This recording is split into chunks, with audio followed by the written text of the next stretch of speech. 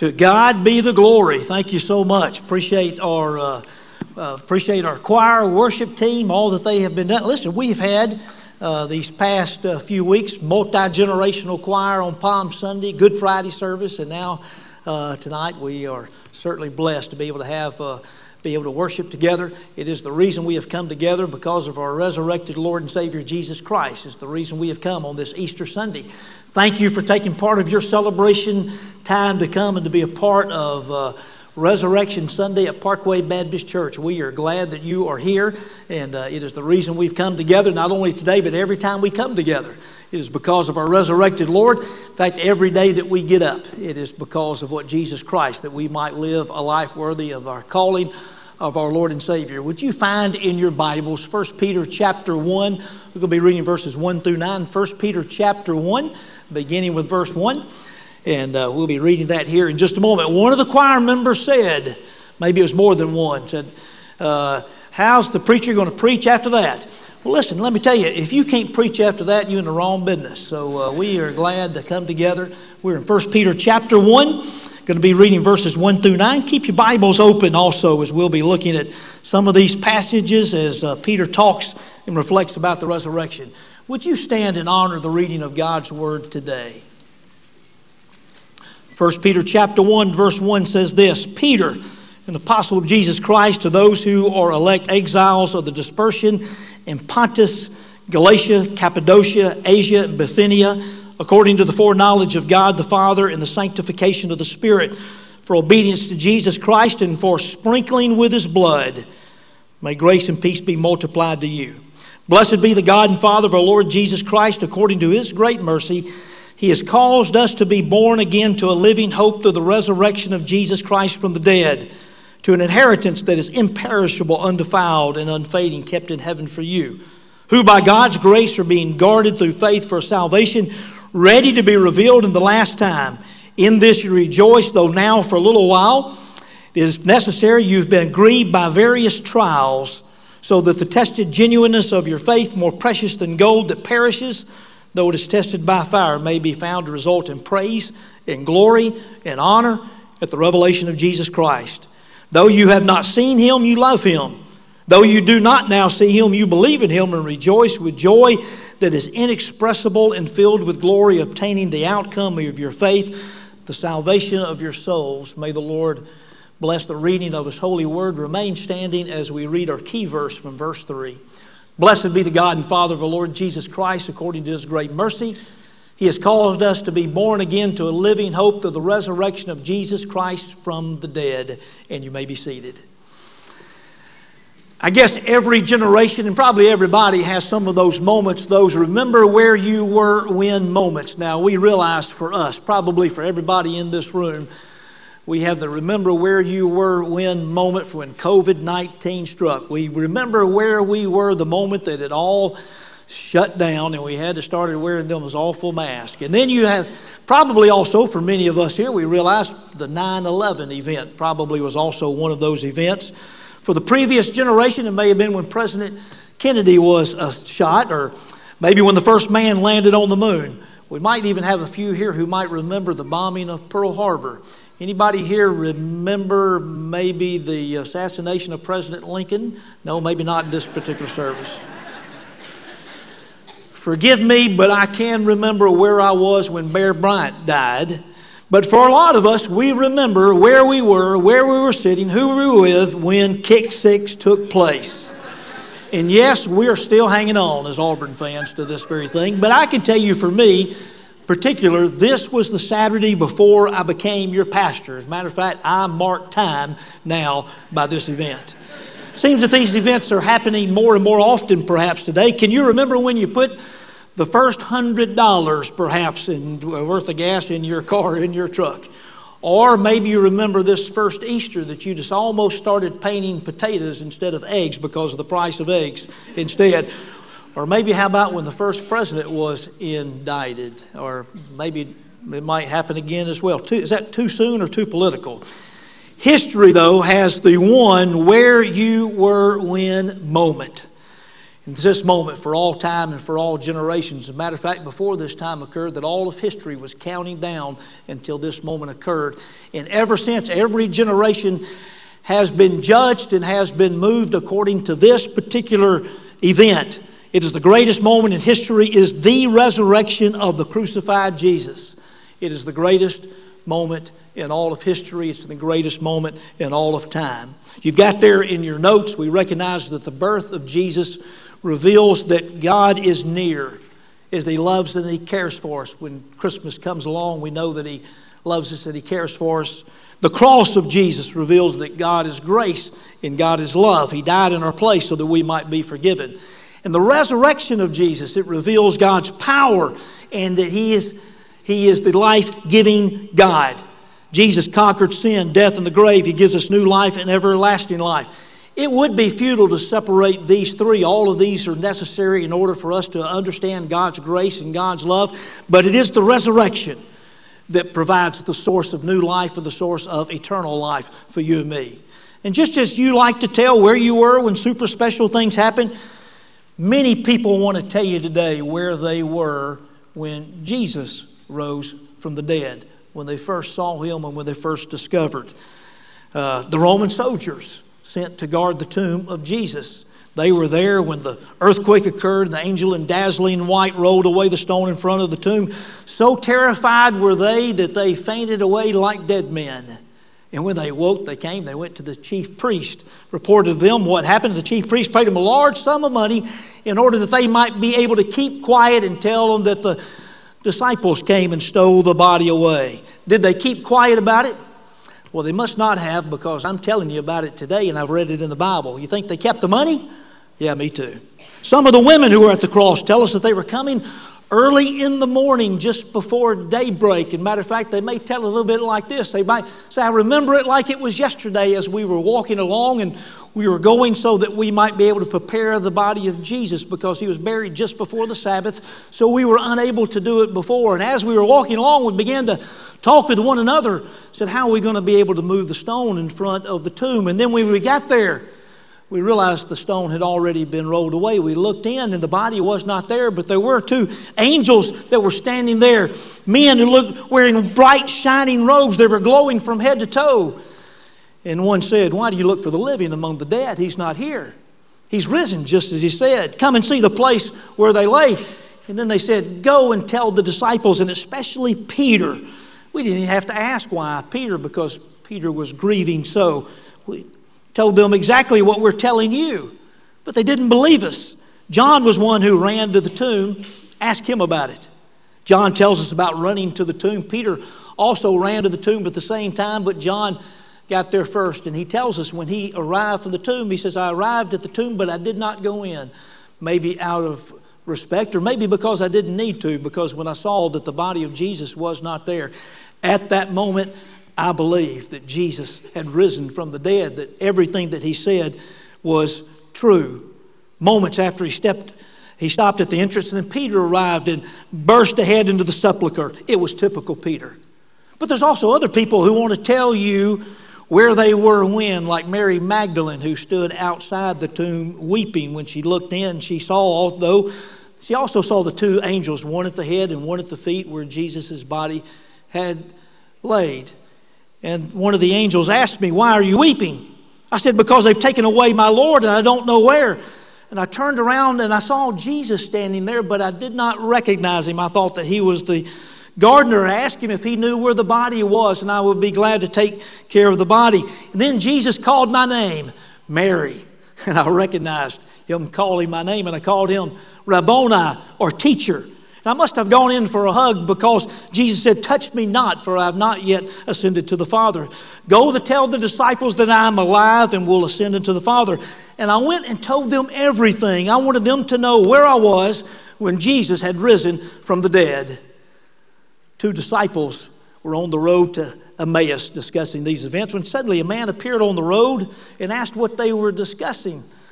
And the man asked him, have you been in Jerusalem? Have you not heard about Jesus of Nazareth, whom they arrested and crucified? He was a prophet of God, mighty indeed in word. We had hoped that He was the Messiah. Women have come from the tomb and reported that the body is not there. Even some of the disciples have gone and they've seen that the body was not there, but they have not seen him alive.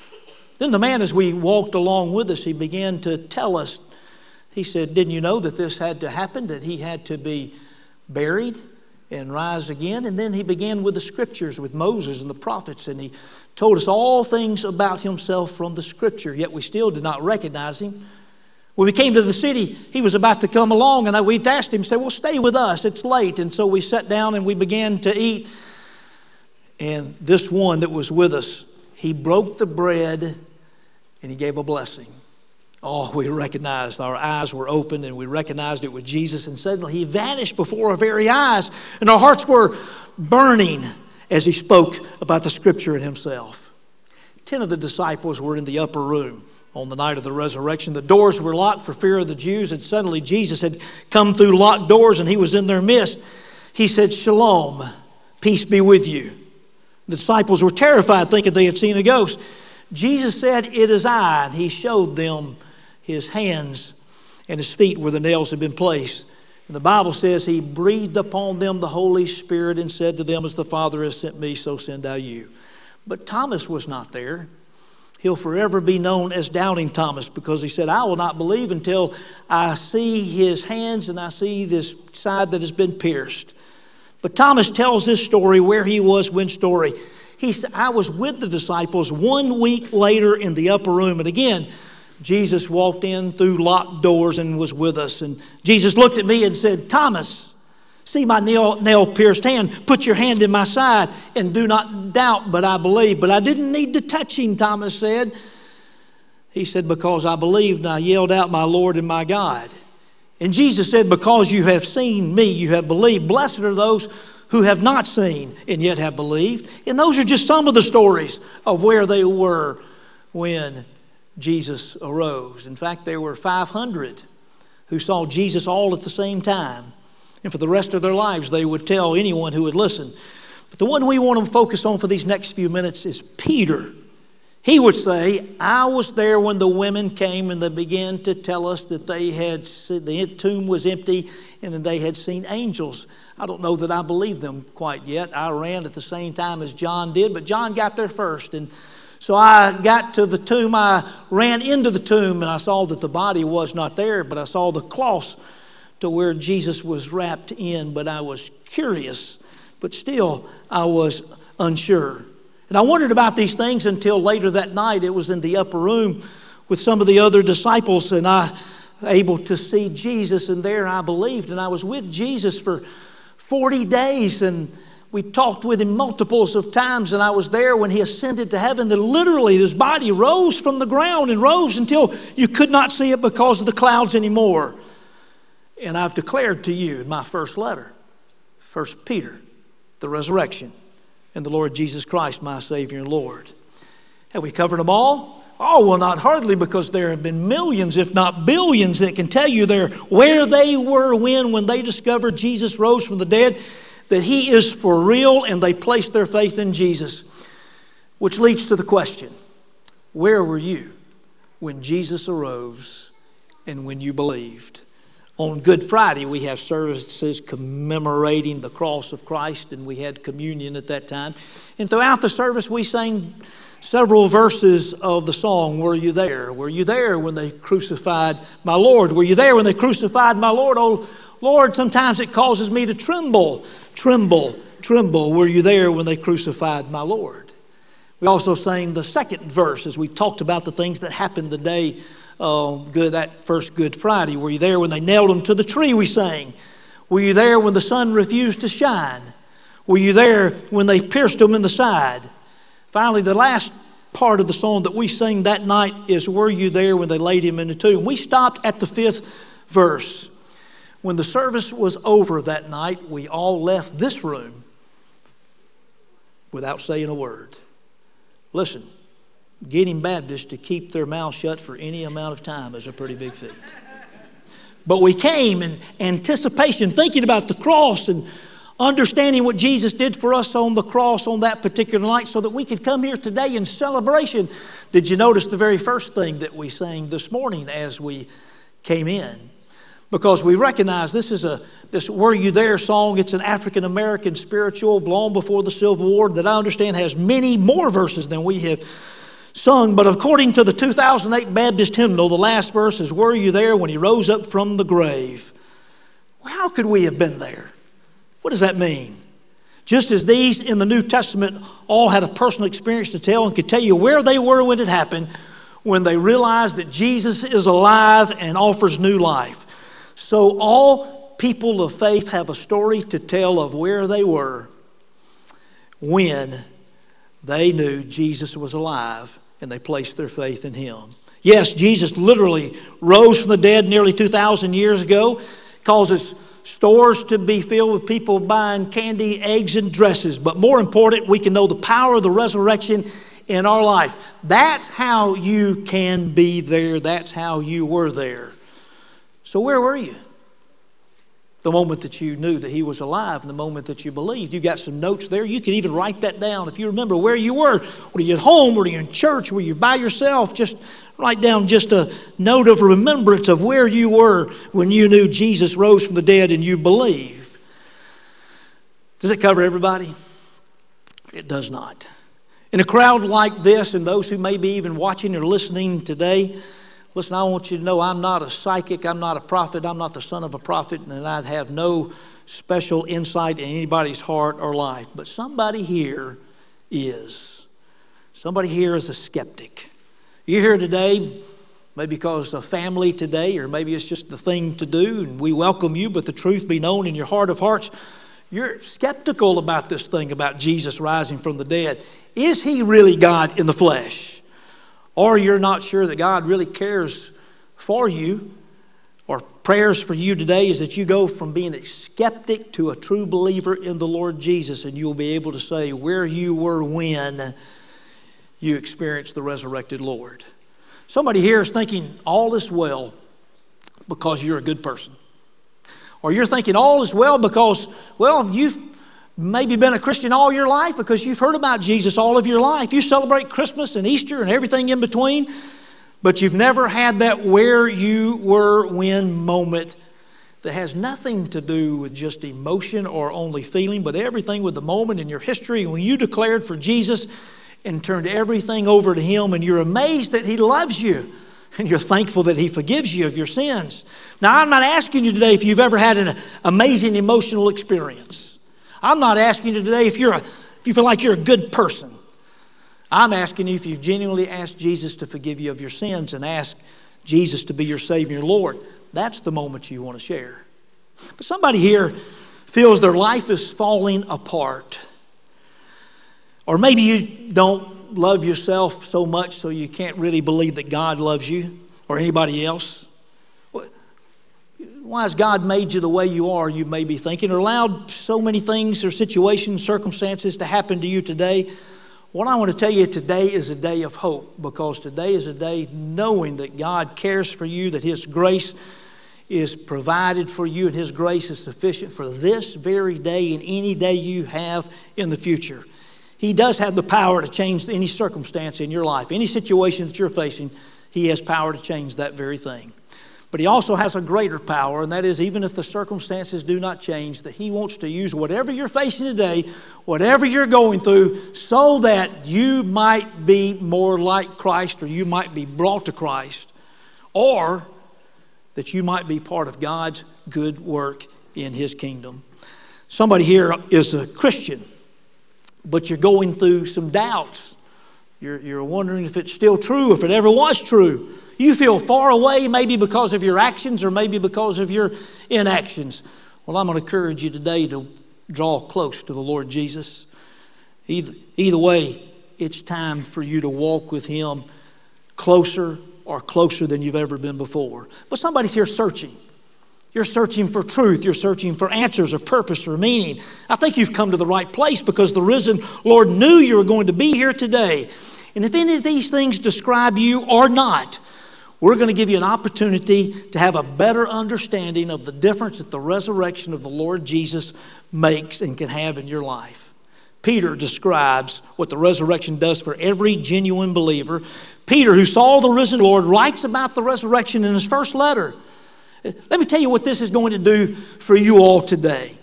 For those who are skeptics or you're unsure or still searching, you get a sneak peek into the Christian life. Today you get to put it on for size and look into the mirror and see if this is going to be able to fit you. I hope that you will decide for Jesus today.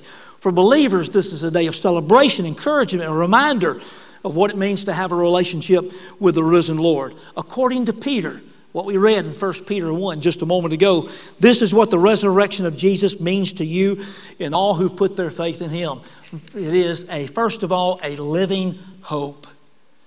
It is a living hope. According to verse 3 that we read a moment ago, we're simply using words or phrases that are found in the text. It's living because it's made possible by the one who has risen and the one who is alive today. It's a hope for you to be able to know right now because Christ lives and dwells and lives in you and with you. It's not a hope so. Maybe this is going to happen, but this is a confident hope that is real, genuine, and assured. God is working today, even now, this very service, all hearts here, so that you might be assured of a relationship that you can have with Jesus today and that you can walk with Him today. And there's a hope for today as well as a hope for tomorrow. Jesus is with us in every situation. Every other kind of hope fades away. Only living hope in Jesus grows and becomes stronger as we walk with Him and place our faith in Him. But also we find the resurrection it means to all of us, it means to you, you also have an eternal inheritance. Eternal inheritance. Now, the living hope is what we have going for us today. The eternal inheritance is what we are looking forward to taking place one day. We experience it somewhat today, but we will one day experience it in full. Did you notice, like in verse 4, that the reservations are guaranteed? Notice at the end of verse 4, it's kept in heaven for you. If you get your Bibles open, you remember we read in verse 5 where it says it's guarded by God's power. Have you ever made reservations maybe at a hotel or some event or maybe even an airline only to come and find out that there's a problem with your reservation? Several years ago, we were coming back from a mission trip, several of us from the church, and it was 2 o'clock in the morning and we were at the airport in Kenya. We had been in 3 countries in 10 days, so there were a lot of plane reservations going in and coming out that were taking place, but we were leaving out of Kenya. We were supposed to leave at 4. As we began really about 2:30, we'd been there for several hours in the airport, and we began to go ahead and go through the process and security and those kinds of things. They tell us that we're not in the computer. Now, I want you to understand that I had already checked before we ever left the States. In fact, we had a real ticket with us. We had also an e-ticket on our phone. We even had the boarding passes that had our seat numbers on it. I had to argue with them for a long time. Listen, I want you to understand, we had a tour, we had a guide and a driver, interpreter, same person, all the same person. He had dropped us off over 4 hours ago. So we were there kind of on our own in the Kenya airport. Many people spoke English. I'm not sure many people spoke Alabama English. After a long time of kind of arguing and going back and forth, they wanted us to buy the ticket for the next plane that would be out, which was 24 hours later. And at one point, I found myself in a back room with some sort of manager. And all of our group, they were all in a corner having a prayer vigil and all that was going on. One of our college students was texting her mom and dad. And that's 2 in the morning in Kenya, so it was like late afternoon here. But texting her mom and dad, and she texted these words. She said, "I'm really, really scared." They texted back, "Why are you so scared?" They said, "Because I've never heard Brother Jeff yell before." When we get to heaven, we will not need to prove our worth. We'll not need to show our papers. We will not need to worry because our reservations are guaranteed. We will have an advocate that will be waiting for us who will speak up for us as well. For all those who have placed their faith in Jesus, He will declare He paid the price on the cross at Calvary. We have been forgiven of all of our sins. There is no judgment for all those who are in Christ. He will declare, I've risen from the dead. He's conquered death and sin and the grave. And we understand because of what Jesus has done for us, all power and authority belongs to Him. We'll have free access as a child of the King of Kings. So sure was Peter of your eternal inheritance. He uses these multiple adjectives in verse 4. As he says, it's imperishable, it does not fade away. It is undefiled, it cannot be corrupted. It is unfading, there are no decaying elements. These are the things that the resurrection does for us. It gives us the living hope. It gives us eternal inheritance. But also it gives us, we find out in these verses, various trials. Now wait a second, isn't this the Christian life? Isn't everything supposed to be good, everything great all the time for Christians? You haven't read the Bible, have you, if you think that? Or you haven't experienced trying to live for Jesus. If you have, you wouldn't need to ask. Listen, maybe you've listened to some slick-haired, smiling preacher on TV or somebody else who's told you that all Christians have no troubles.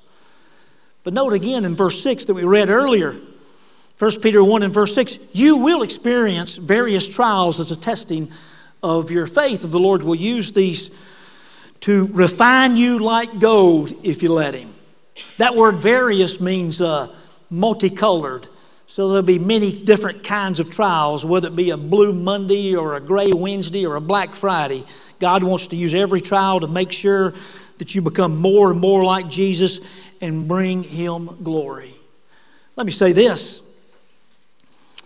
To those who are believers and to those who are considering becoming genuine believers of Christ, all of us will face difficulties and various trials. These are unavoidable in this world in which we live. You might as well make them worth something.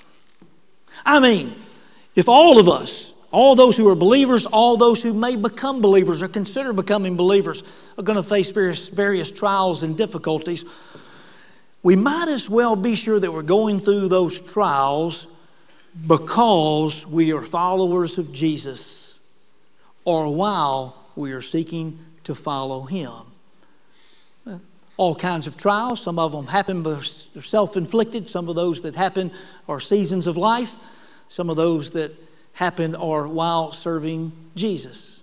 Let's be sure that we're allowing the Lord to be able to use these trials so that we might become more and more like Him. Let me point out another benefit of the resurrection. Following Jesus will give you a deeper faith. A deeper faith. The faith you put in Jesus is not a one and done, but it's an attribute of all of God's family. Whatever faith you have now, if you think it's not enough, I want you to hear all of this now. Don't worry if you think the faith you have is not enough. But act upon the faith you have and your faith will increase. Because your faith is not in faith alone. It's not in that you have enough faith, but it is faith in Jesus. So be sure that as you place your faith in Jesus, as you demonstrate more of that faith, you'll continue to grow. Your faith will grow. The more faith, the more of the resurrected power you'll be able to experience in your life. Charles Spurgeon once said, a little bit of faith can get your soul to heaven, but a lot of faith can get heaven to your soul. Today, your faith may be greater than the disciples of the resurrection. Listen, today your faith may be greater than that of the disciples at the resurrection. That's what Peter said. But before that, do you remember Thomas? We called him Doubty Thomas. When he saw Jesus, didn't have to see His hands, didn't have to touch His side. He just declared, my Lord and my God. And then Jesus said to him in John 20 and verse 29, He said, you have seen me. You believe because you have seen me. Blessed are those who have not seen and yet have believed. Even Peter seems to have had a hard time believing until he saw Jesus. Well, where were you when Jesus rose from the dead? Peter writes, 1 Peter chapter 1 and verse 8. He writes these words.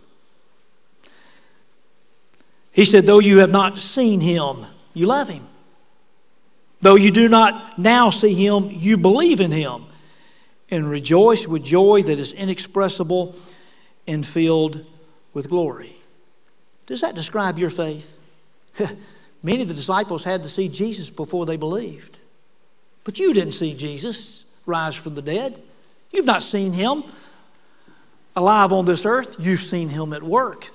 You've recognized that Jesus is alive today. It's written in his word.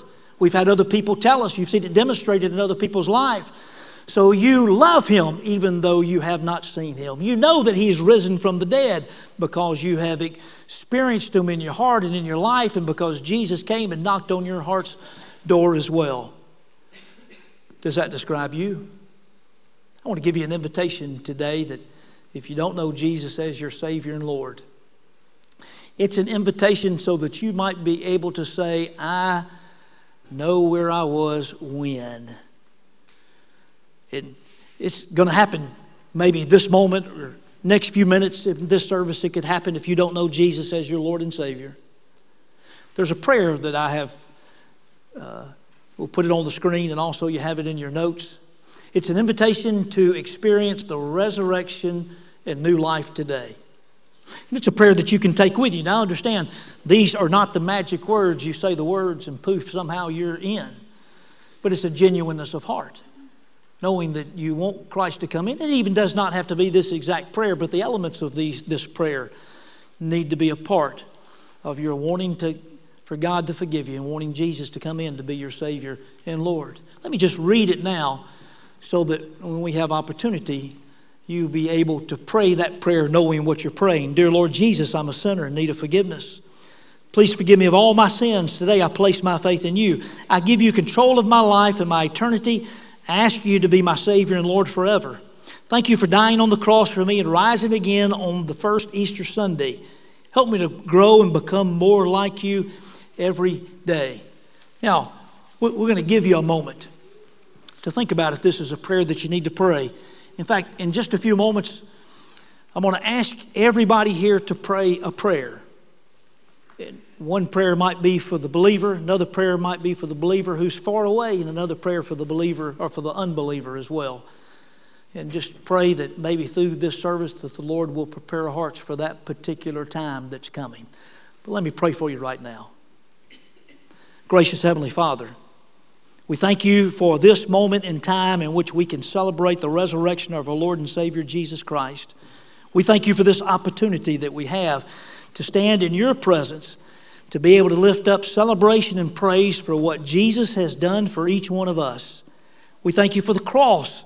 We thank you for the sacrifice that was made. We come today in celebration of the resurrection of the new life that is found in our Lord and Savior. And Father, we pray for all those who are here, all of us in different parts of our journey perhaps, but today may we come recognizing what it is that we need to do today to please you. Thank you for the power of the resurrection, even now that we're able to experience. It's in Jesus' name we lift these prayers. Amen.